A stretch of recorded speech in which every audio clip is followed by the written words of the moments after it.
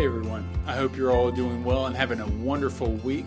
We are continuing our series that we began a few weeks back entitled Parenting in Today's Culture. And in this series, we're mainly just addressing how parents, especially Christian parents, can guide and direct their children as they navigate this confusing time and do so with a biblical worldview and in a way that honors and glorifies God. Because this is a really confusing time. There's so much being bombarded upon families with media, with social media, with just public schooling, just you name it. There's just so much coming at us, and it can oftentimes be overwhelming. And so how do we as parents guide our children in a way that our children are trained up with biblical values and can thrive in today's world? And we started at the outset saying that we need to have a biblical idea of who God is, because our thoughts and our beliefs about God really shape everything else in our life. If we believe that God is far and distant and removed from us, then that's going to shape how we make decisions. If we believe that He's actively involved in our day-to-day life and He hears from us and wants to move in our life, then that's going to affect how we approach situations and circumstances. And so we talked in the first couple weeks of this series about how we know that there is a God, and we see that God has revealed Himself. We see that He's revealed Himself in nature. We see that He's revealed Himself through divine special revelation, namely in Scripture.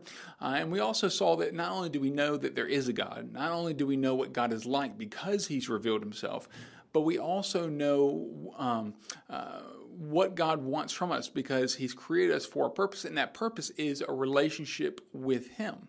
And that's going to be crucial, this understanding of who God is and His purpose for us as we think through some of the circumstances and issues that we face in our day-to-day life. And so if you have not listened or watched those messages, if you're just starting with us in this series, I really encourage you to go back and watch or listen to parts 1, and then we kind of broke one up into two different sections because there was just so much to cover. So I encourage you to go back and watch or listen to those, because that sets the bedrock of everything else that we're going to talk about. Now, with that said, this week we're going to be talking about the LGBTQ issues that we find in the world today, as well as social justice. Now, let me just say at the outset, I've covered this topic in times past, and honestly, just to kind of, in a spirit of transparency, I'm really tired of having to talk about these issues, and I'm tired of hearing about these issues. I wish that we could move on to other things, but honestly, as a minister, I think one of the callings as a pastor is to not only preach the gospel, but preach the gospel in the cultural context that God has placed me in. And a part of that cultural context, for better or for worse, whether I like it or not, is facing some of these issues. These are the things that the people of God that God has entrusted to me in this season of ministry. This is what people are facing and dealing with, and so I need to bring the gospel to bear on these issues. And so, please understand, I don't enjoy talking about these type of things, but this is where we are, and this is what we have to face as the people of God. And so, I also understand that everyone has a side to these things, to these issues that we're going to be talking about. I understand that everyone has an opinion on these things. And the unfortunate thing is that we've already formulated our opinions on this, and we often get in our little circles that believe like us, and then we shout at the other people and argue and fight against the other people who believe in a different way than us. And I understand that inclination that comes natural to every single one of us. I face that constantly whenever I see the things going on in the world around me. I want to shout out and fight against those things. And I'm not saying that's wrong. I am saying that sometimes the way we go about that can be wrong. Because here's the thing. It's more important for us to win the hearts of people than it is for us to win arguments. And so often we can focus on winning the argument and we can lose the person. And so what I really want to do as we wrestle with these issues this week is I want us to first look at some things that we can all agree on, some things that we can build a bridge And then once we've built that bridge and we can agree on things that we can agree on, then we can discuss some of the things that we differ on. And so let me just note a few things real quick that I think we can all agree on, or at least most people can agree on. First of all, I think we can all agree that there are people in this broken, fallen world that are suffering. There are people who are hurting. On both sides of these issues that we're talking about, we are broken people in a broken, sinful world, and we need to reach out to people and love people. That's what Jesus did. And if we're his followers, we're going to reach out to those who are hurting and those who are in need and minister to them. Now, it doesn't mean that we condone or justify how they respond to that hurt and that suffering. Oftentimes, you've probably heard the phrase before, hurt people hurt people. Oftentimes when we are hurting, when we are suffering, we respond in very unhealthy ways, sometimes very sinful, ungodly ways. And so our hurt and our suffering doesn't justify sometimes the way we respond. But we do need to recognize the people that we are seeing who are doing some really ungodly, hurtful things are probably themselves also hurting, and we need to acknowledge that. Now, here's the other thing. We ought to love and minister those who are suffering. There are people who are confused, who are bombarded constantly by all kinds of lies and misinformation and all kinds of things that are hurting them and confusing them, and we need to speak truth to those lies.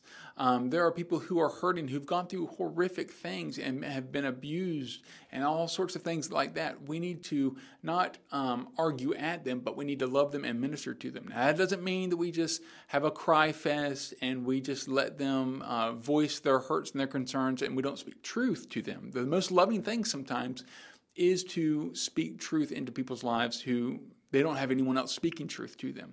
But we need to be careful how we do it, and there's so many things that go into ministering truth and love to people. And one thing that I'm constantly reminding myself, as well as other people, is you can be saying the right thing, you can be speaking truth, but be doing it in the wrong way. So I'm not saying pull your punches. I'm not saying that you don't speak truth to the lies that are all around us, but I am saying that we need to be careful how we're speaking that truth and how we're living that out in our day-to-day life and how we're communicating that with our children as well. And then not only are there people who are suffering, not only do we need to minister and love on those who are suffering, but there are also some people who they're not really suffering, but they're just looking for attention and they're looking for validation and they're looking for popularity. Unfortunately, in this broken, fallen world that we find ourselves in, there is our culture is one that celebrates the victim and gives power to those who are marginalized and victimized. And that is not right, because now you have people who are seeking those that victimization card. They're trying to be a part of some group so that they can claim to be a victim and therefore to get some attention and to be popular and things of that nature. And so we need to make that distinction between those who are truly confused and truly hurting and those who are just jumping on the bandwagon. And then the last thing I just want to put out there as something that we can all agree on is that there are extremes that we ought to avoid. I think everyone can agree that there are these extremes on this particular issue and just about every issue that we need to avoid. There are some who want to celebrate and want to accept every kind of ungodly behavior that our world offers up. And that is wrong. We don't need to be some of these so-called Christians who just accept anything and everything this world offers and looks just like the world and just tries to put a biblical stamp on it. That's not what we ought to do. I think we can all agree that young children, mutilating young children so that fall into some category that our world is celebrating right now is wrong. I think we can all agree that while there is racism in the world, not everyone of a particular group is necessarily racist just because they're a part of a group or just because of something that has happened in the past. We need to not just launch into whatever our culture is telling us. But on the other side, as Christians, we need to also make sure that we don't end up hating the people that Christ came to die for.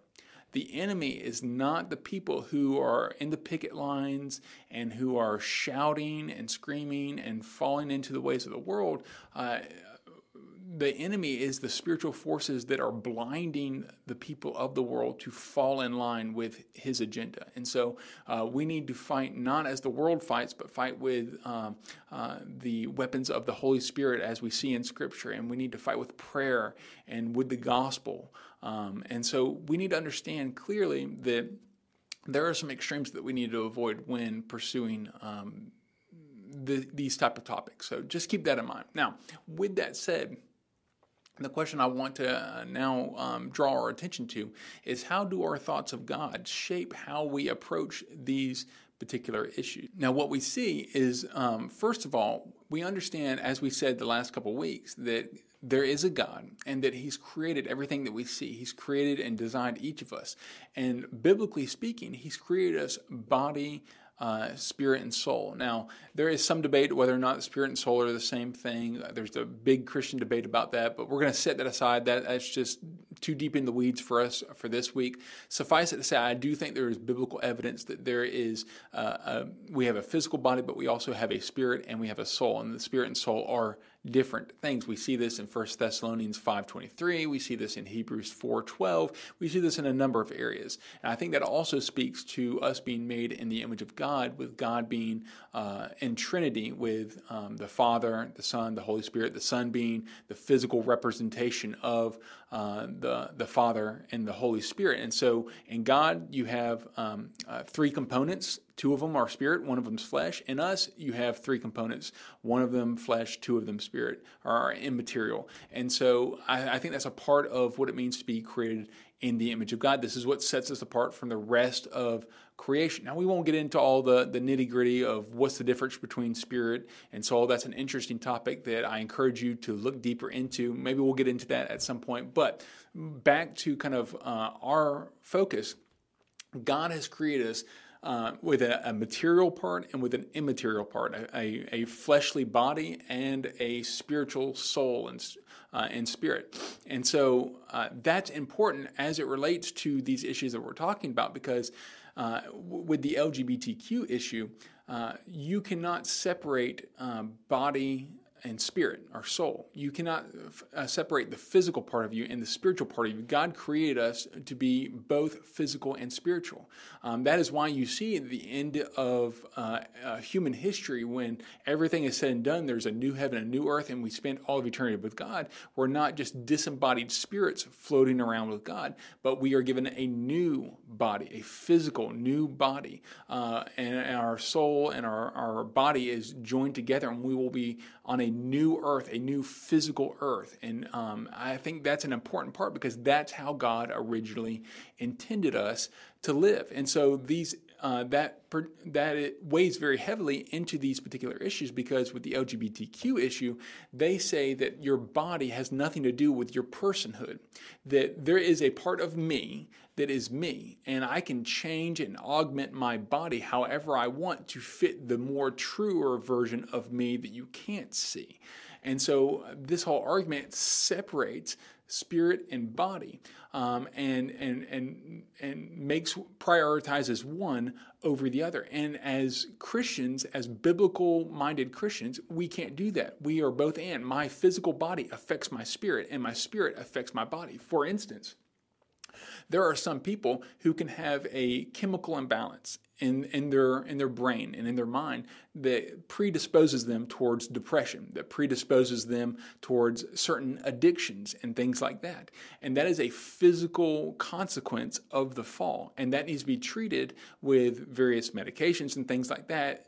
But that physical chemical imbalance in the body can influence how I relate to God and how my spiritual life is doing. And so we see there that the spiritual and the physical are connected. And it goes the other way around as well. There can be things going on in my spiritual relationship with God, in my prayer life, the spiritual things going on there. And because of those spiritual things, it can affect what's going on in the physical. Because I am having a difficult time in my prayer life, that can cause me to worry, which then can create ulcers, and it can lead to poor health. I can't sleep, and all these sort of things. That's because there's an intimate connection between our bodies and our spirits, and they play into one another. And those who are in the LGBTQ community, they divide spirit and body, and they emphasize one over the other. We also see this, not to get, again, too deep on a sidetrack, but we see this in abortion as well. There are a lot of people who say, well, at the moment of conception, yes, that embryo that is growing inside of a woman is, in terms of its physical components and characteristics, yes, it is a human, but it is not a person. And what they're saying there is that you can physically be a human, but it's not until much later that your personhood comes into it with your mind, your intellect, and things like that. This intangible, immaterial part of you that makes you who you are, it doesn't come much later. And so it's okay to abort this physical part because this other intangible personhood part isn't there yet. And so, again, culture is constantly trying to divide us and constantly trying to emphasize one or the other. And you even see this with social justice issues. This is why I combine these topics together, because in the social justice arena, you have people who emphasize the physical characteristics, and they don't put any emphasis or very little emphasis on who we are as an individual, that personhood, that spiritual component to us. And so if you're of one skin color, then you should be elevated because you have been victimized and you've been oppressed. If you're another physical skin color or people group, then you are the victimizers. You're the ones who are doing the oppressing. And so we try to put people in categories based strictly on their physical characteristics. You're going to act this way, you're going to think this way, you're going to vote this way because of your physical makeup and what people group you fall into, completely overlooking and de-emphasizing who they are as a person and that intangible spiritual part of them. And so how we view God and how we view how He created us, both body and spirit and soul, is going to affect how we look at this particular issue. And we need to emphasize that when we talk to our kids about these things. We are created in the image of God, both body and soul. And so those things need to be held together and not excluding one particular element of who we are. So the second thing that I think when we factor in who God is and how He's created us and how it relates to these particular issues is we need to understand that sin has distorted how God has made us. So yes, we're created in the image of God. Yes, He created us both body and soul, but sin has distorted that and has polluted that. So how does that relate to these particular issues that we're talking about? Well, that means that when we talk about the LGBTQ issue, there's always this question of, well, are people born this way or did they choose to be this way? And honestly, biblically speaking, I believe that the answer is both. That people are, yes, they're born this way in the sense that we are all born with a sin inclination, a desire, a tendency to rebel against God. And not everyone's sin tendencies are in the same direction. That seed of sin that's in your heart and it's in my heart doesn't always manifest itself in the same way with various individuals. There may be one person who's more predisposed to lying, someone else who's more predisposed to stealing, someone else who's more predisposed towards homosexuality, someone else who's more predisposed towards adultery and marital infidelity. And so everyone kind of has their own thorn in the flesh, their own sins that tend to trip them up and weigh them down. And so in a sense, people who maybe are struggling with LGBTQ issues, they may be born with same-sex attraction. Now, the temptation is not the sinful part. It's not sin to be tempted. That is where that inborn struggle may come. But here's the thing. It is a sin to choose that. So while you may be born with this particular struggle or temptation, you still have a choice to make of whether or not you will trust in Christ and follow His design for your life, or whether or not you're going to give into that temptation and be identified with a particular sin. I can choose to be identified with, how silly would it be for me to say, well, I am a liar because I struggle with lying, or I am an adulterer because I struggle with adultery. I'm an adultering Christian, or I'm a lying Christian, or I'm a thieving Christian. We don't identify with our temptations and with our sins. We combat them and we take them to the cross, and we trust in God's design for us. And so that's how our worldview and who God is and how He's created things affect us as we approach that issue. Now, as far as racism and things like that, the question then comes, are people born racist? If you're born white, if you're born black, if you're born whatever, are you born racist, or are you taught racism? Now, most people tend to say that kids are just not born racist, but they are taught to be racist. And there's a lot of evidence to that.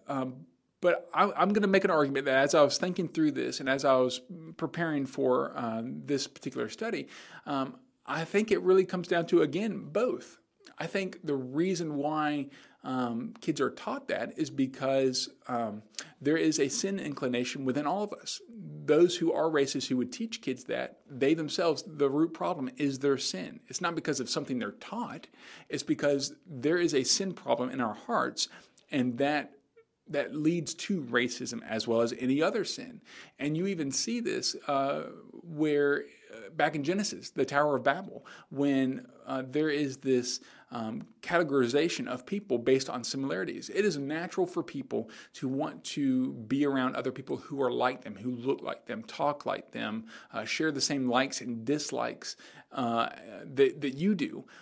But that can become sinful as well when you begin feeling superior to others because of your particular group that you associate with and things like that. That is all a sin issue at its heart, at its root, which brings us to the third thing that we need to consider when we're letting the gospel guide our approach to these particular situations, and that is that Christ is the only solution to that root problem, to that sin problem.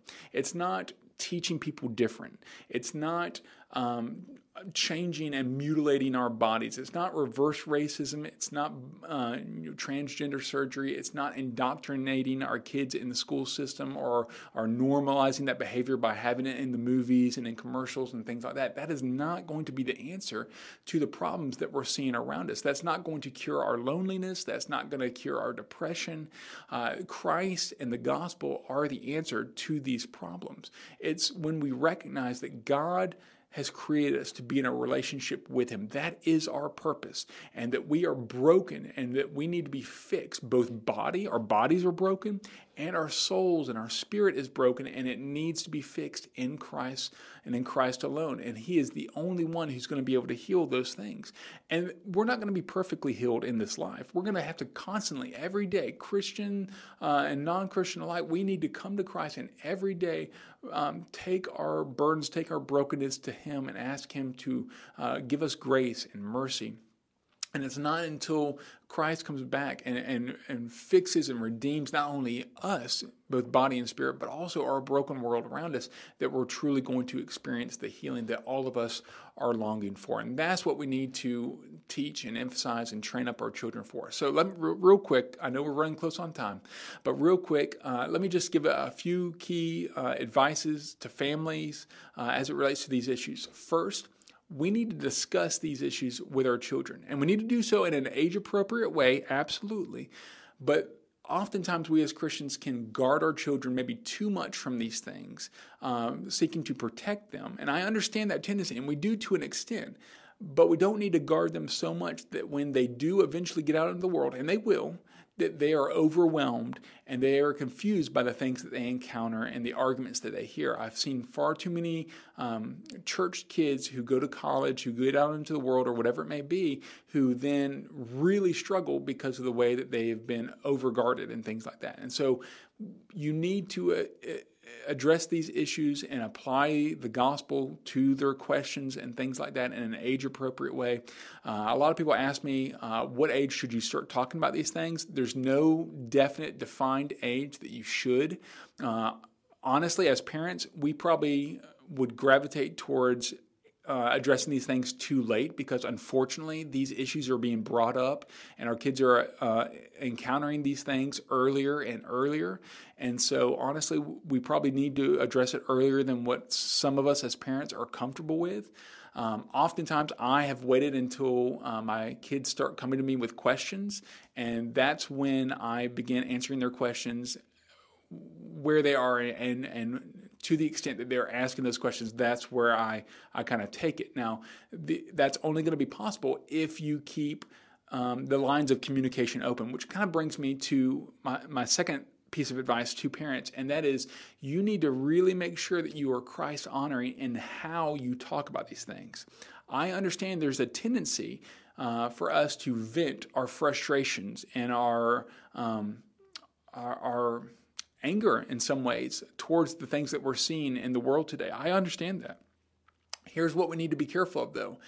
Our kids hear us and how we're talking about these things, how we're talking about government leaders, how we're talking about some of these issues and people who are involved in these issues and things like that.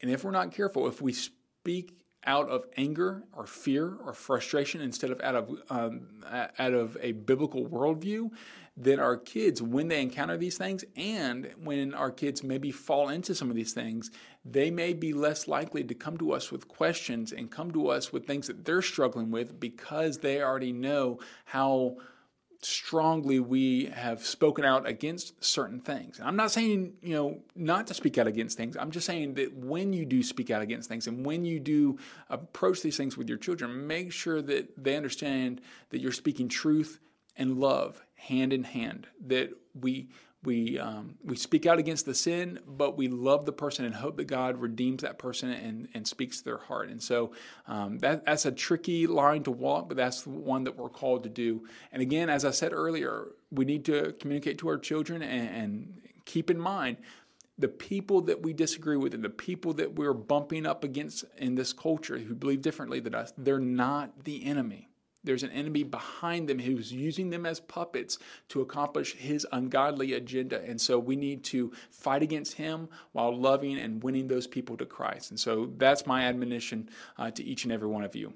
So that kind of finishes us up for this week. Thank y'all so much for tuning in. I really appreciate all the encouragement and comments that y'all send my way. I really do appreciate that. Keep that coming.